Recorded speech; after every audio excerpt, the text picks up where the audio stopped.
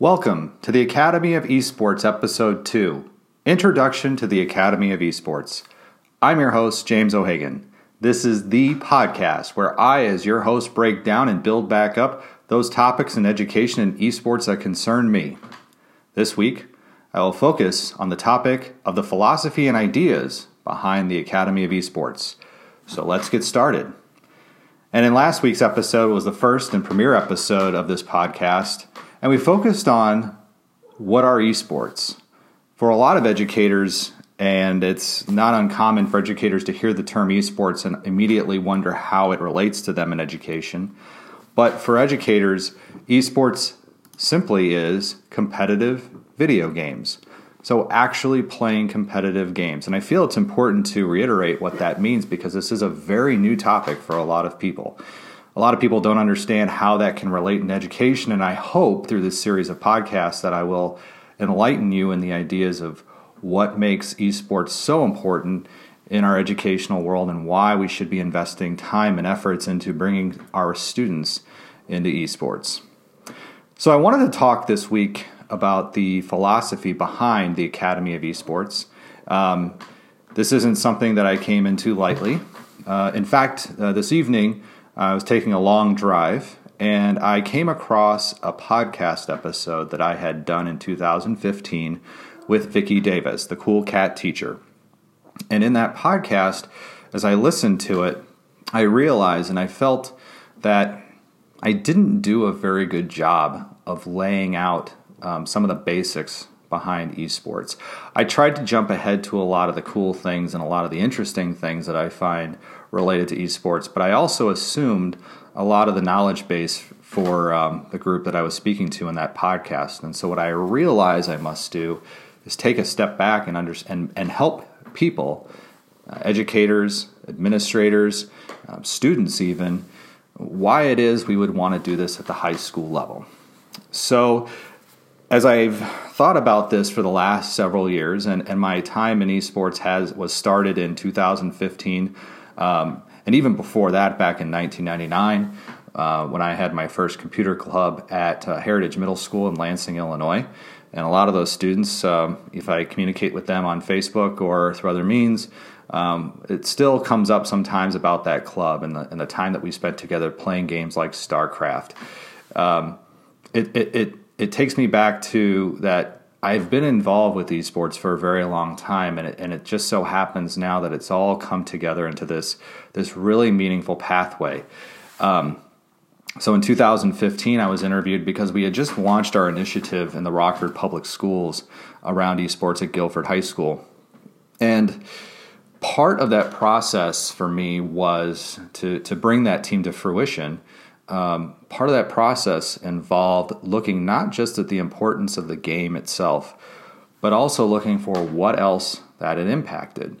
At the time, we were asking for a $22,000 investment. Now, the Rockford Public School District budget was about $428 million, which in district terms, $22,000 really isn't a whole lot of money. But for the idea to say that when you do have limited staff, or you do have limited district resources, and you're asking people to pay premiums out of pocket for insurance, and you're asking for paraprofessionals to work at the salaries that they do, or bus drivers to work at the salaries they do, or support staff to work at the salaries they do, every little bit of an expenditure is scrutinized.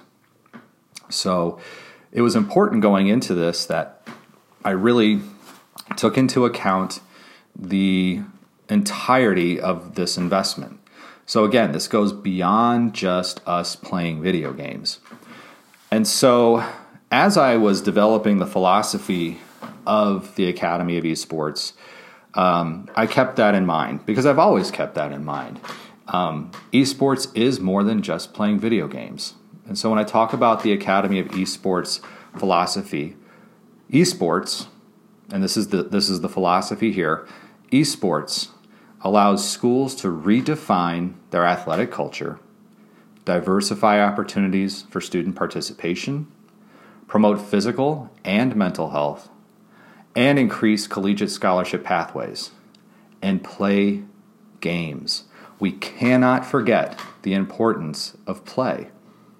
The mission of the Academy of Esports is to support these ideals, and the vision of the Academy of Esports is for all students to experience the fun and joy of playing competitive video games. And so it is within those ideals that I want to speak briefly tonight. In some other episodes, we'll go deeper into redefining athletic culture, for example, or diversifying your opportunities for student participation. But I felt that it was important for me to lay further groundwork for this discussion that we're having. Remember, we're keeping our episodes only at about 30 minutes in length, so I want to make sure that we're not biting off too large of a chunk. And if you see me look down so often, it means I'm still checking to make sure that I'm not running over the 30 minutes. It's very easy to do in this format, and I don't want to do that because I don't want to give you, the listener, too much information at one time. So let's break down these different parts. So we have esports allows schools to redefine their athletic culture. I came up in San Mateo, California in high school, and I had a lot of fantastic opportunities at my high school. I did participate in high school football. I was a nose tackle and offensive tackle, and I played some center as well. Wasn't good at all as a center. And also during the spring season, I was involved with track, and I threw shot put and discus. Again, I was not your premier shot put or discus thrower. I was interviewed earlier this week by the Wall Street Journal, and one of the quotes that they took from me and placed into the story was, if I had the opportunity to play video games instead of football, I would have taken video games. And that's to paraphrase the quote, my own quote. What was left off of that quote, though, was there's a few reasons why I would have done that. Well, first, I love video games. Even though I am absolutely, like I said in the previous episode, I am not the best person when it comes to playing video games. I'm not good at all. But I do have a love for playing games. But if you had given me the choice in high school, I absolutely would have taken being on a video game team versus football. And that's for a couple reasons. One big reason is I don't like getting hit, which is ironic considering that I play rugby. But I just, at that age, I didn't like getting hit. It felt, even with the pads and the helmet and everything else, I didn't feel like I enjoyed it. In fact, I remember after lunch, I would almost dread the idea of going to football practice. It just didn't appeal to me. And track in the spring was fine. Obviously, now I wasn't getting hit in track, but I was doing it more to fill time and be in the weight room because I felt that that's what was needed for me to be ready for the football season. So, but those were my choices. As my athletic culture went, I was not a fan of tennis. Badminton, I guess, would have been a sport I could have played. Golf, I was terrible. I'm still a terrible golfer. I had no interest in being on the golf team. Soccer, way too much running. And baseball, while I have a tremendous love for baseball, I know I don't have the talent to play baseball. I always joke that I wish I could have been a knuckleball pitcher, and I'd probably still be playing today if I had taught myself to throw a knuckleball, but I didn't. But despite all the opportunities that I had at Hillsdale High School, I don't feel that my athletic culture was diverse enough for me. And I feel that esports now allows us to look at the athletic culture of your high school or your school and look at it through a critical lens of, are we serving all of our students? And are we allowing all of our students to participate in athletic endeavors that interest them, that they feel that they want to take a high-stakes interest in? I don't think that we always do that, and we don't always do that very well. I do applaud a state like the state of Illinois, who about 10 years ago said they were going to make bass fishing an athletic endeavor that was sanctioned by the IHSA, which I think is fantastic to include that, because you think of bass fishing and you think of sitting in a boat for several hours and casting a line, but what's fascinating is that sport in 10 years has become a important sport in the state of Illinois. And even this week, the National High School Sports Foundation, I believe that's the correct acronym or correct name of the group, came out and said they believe that esports, this is the association that oversees all high school associations in all states, high school athletic associations in all states. And they said that they want to see esports as sanctioned by high school athletic associations. The last time that they made a recommendation for a sport to be sanctioned was in 2000, and the sport was lacrosse. So you can see that the national organization sees esports as being important in the athletic culture of state athletics, high school athletics. So with that said, as we redefine athletic culture, we also need to diversify our opportunities for student participation. And that's what esports also allows us to do. So while on one hand you're diversifying your athletic culture, on the other hand you're saying, here's more opportunity for students to participate in something and in unique ways. Esports does not, again, have to be all about playing games. Yes, it is a fantastic way to play games. And what's great about esports is it's not just one game. The game that a lot of high schools do focus on at the start is League of Legends, which is a game that was developed by Riot Games. It's free to download. It's very popular.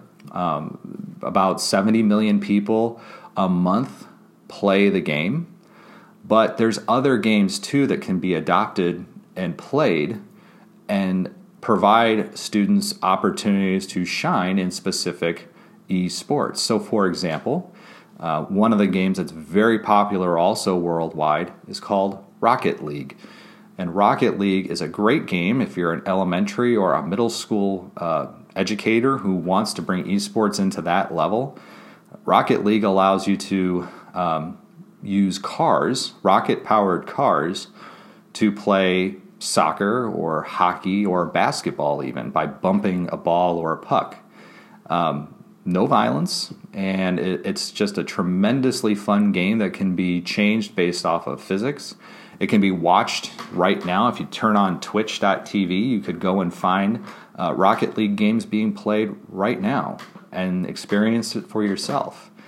So it allows us to have a diversity of games that allows us to engage various students, but also various roles too. So while some students may be very good at playing games, there may be other students who are great managers or even coaches of esports within your school. I know that when I talk to a lot of educators, they're kind of scrambling right now. There's a lot of enthusiasm especially from students around esports, and they wonder, how do I coach this? What do I do to even get this started? And really, what's great about, again, this opportunity that you have to engage students in unique ways is that a lot of the students will teach you what they need to know. Now, that's not to say this should be a sort of a free-for-all. There's a lot of, and my minor at Purdue University was in coaching. There is a lot of other philosophies and ideals that you can have, at least as a coach, such as organizing, setting times, helping to set expectations for your esports athletes. All those things are important. But as we diversify these opportunities, allow students to have ownership. And as you diversify these opportunities, it's also very important that you consider genders on your team, whether they're male, female, or even fluid. You want to make sure that you're trying to engage as many students as possible. And there was even a story that came out this week that I never even considered, was the racial divide in esports. And I didn't think too much. I never really considered race in esports because I had seen a lot of European and Asian teams. But what was noted is the lack of Hispanic and African Americans in sports that are traditionally PC focused. Meaning the games are typically played on a PC. You find that Hispanic and African American esports athletes come from the console-based system, so Xbox and PlayStation. In fact, you look at where NBA 2K got their start, and those players all played on console systems. So it was PS4 or Xbox is where they had to prove themselves. And it was a much more racially diverse group of people who was selected by NBA 2K teams to be their representatives, which was very interesting. So as we diversify opportunities for student participation, you don't want to just open up your esports teams to those who are coming to practice. You want to actively recruit. You want to go out and bring in kids. You want to let them know what kind of games you're looking at. And you don't have to be competitive in all games. You can still, if you were running a gaming club, let's say, for example, at your school, and you want to have a competitive aspect, you can still have your competitive aspect. You can still have your varsity presence with various games that you're looking to compete in, but you can also still have your gaming club there. And perhaps that's where your other games, your esports games that you wish to compete in, are born out of. So it's important to go out and get everybody. So male, female, all races, and bring them in and give them something that they feel they can connect with. Another big component around the Academy of Esports, philosophically speaking, is the promotion of physical and mental health. There is a belief or a stereotype of what a gamer looks like. And I don't want to say that it is a social introvert necessarily. I spoke at 2 classes last week at a high school, a class on sports and society. And I asked the class, these were high school students, juniors and seniors, and I asked them, what did they think of when they think of a gamer? And they described it as male, skinny, pale, usually a diet consisting, both classes said a diet consisting of Mountain Dew, though one said, I think, Cheetos, and the other one said Doritos. They play the games constantly, and that was their perception of a gamer. And it was important for me to let them know that a gamer is very different than an esports athlete. So, for example, I could go to a batting cage and I could go hit a baseball for several hours, but that doesn't make me a baseball player. That just makes me somebody who can hit a baseball in a batting cage. I can go throw a football in my backyard, but that doesn't make me a football player. I can play a video game for several hours, but that doesn't make me an esports athlete. There are physical and mental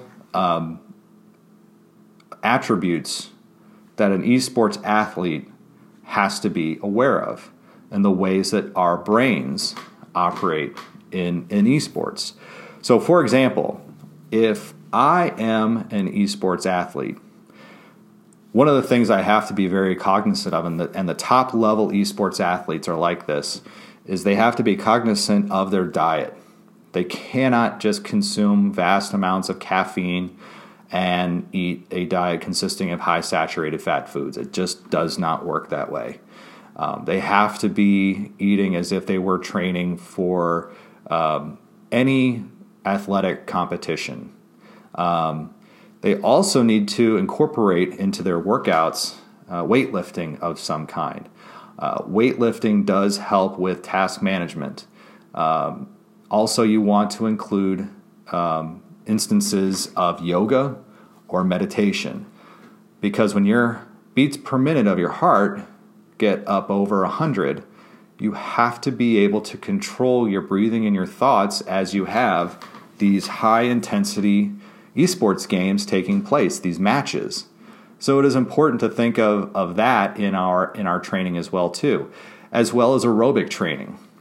Aerobic training helping to control your heart rate, control your thinking processes, keep your mind clear in these events. And I was even, I do participate in CrossFit, and I was thinking about grip strength and how you develop grip strength, being able to hold on to something tightly and being able to manipulate something with long periods of time. So as you're clicking your mouse, moving your mouse around on the pad, not having it slip out your fingers, being able to touch it very delicately and control the muscles there. Grip strength becomes something that is incredibly important. So in the Academy of Esports, we're not just talking about the need of having great gamers, but we're also talking about having students who are mentally and physically prepared to play matches. And so if you think you're going to start a club or a team and you're going to then just go out there and have them play games, you could have students do very well, but it is important to impart on students, as you think about your team structure, having these different instances of weight training, of aerobic training, of meditation. I was telling one of my CrossFit coaches last week, I said, as I was explaining to him what esports are, and he kind of laughed, I said, look, as a CrossFit coach, you should understand that esports athletes need you to assist with training. In fact, the Sacramento Kings NBA 2K team has Shaquille O'Neal as a general manager. And that general manager also went out and hired a UFC fighter, so Ultimate Fighting MMA fighter, to be their mental and physical coach. So it's not just this understanding that they're going to play games. They're going to play games, but they also have to be mentally tough and physically prepared to play matches if they want to be top performing athletes. And of course, a lot of this comes down to increasing collegiate scholarship pathways. The Academy of Esports is all about creating opportunity for students, and it is about those collegiate scholarships that draws us in at high school. And the only way, I shouldn't say the only way, but to increase that opportunity, your schools or your school district does need to formalize your involvement in esports. So yes, you can have teams that run it as clubs and participate in tournaments, but where your team is going to get noticed is when you have a formalized involvement in esports beyond just the club or the common or random tournament. In fact, this week, PlayVS, which is a company out of Santa Monica, California, did partner with the National High School Athletic Association to help to provide structure and formalize these scholarship opportunities for students through that structure. So the structure is in place. Now, I know a lot of people in certain states or certain areas of the country have done this grassroots for years. They've pulled together their own resources. They've created their own leagues. Some have used Facebook as just a way to bring everybody together. But if we're going to get serious about this, we need to have things down in writing. It can't be one person running all this for your league. You need to have, for example, a board of advisors or a board of directors, democratically elected. Summits with coaches need to take place so that your coaches are all on the same page. Right now, it is very much at the high school level and how these leagues are being organized in a lot of ways. It is a wild, wild west. It also can become something that is politicized. For example, if somebody leaves a school district and then if they're the owner of it, what happens? Who owns it after that? Is it given to the community or does that person take it with them? So it's very important that as we increase these collegiate scholarship pathways, that we look to organizations that are formalized that will allow us then to protect and legitimize our leagues that will then increase these collegiate scholarship pathways. And the most important thing of all this, about all esports is play. I, as an elementary educator, was all about having my students have ample time to play. And I'm thinking about my own experience as an educator. And when I had fifth grade students, we usually got 2 recesses at least a day. They got 1 at lunch, and then we would usually go out at the end of the day because they needed it. They needed the opportunity to run around. They needed the opportunity to socialize. And now, when we're talking about esports at the high school level, students are usually getting 30 minutes of lunchtime if they're lucky. If they're not taking something else, if they're not trying to do something else, if they're not leaving campus to go somewhere else. So there's really not a lot of play that's taking place. And when they get done with school, if they're not part of an athletic team, they go home or they go to a job. And if they go home, in this day and age, it's very easy to disconnect yourself from those around you and connect into the world in other ways through social media or through their computers, or not connect at all if they choose to.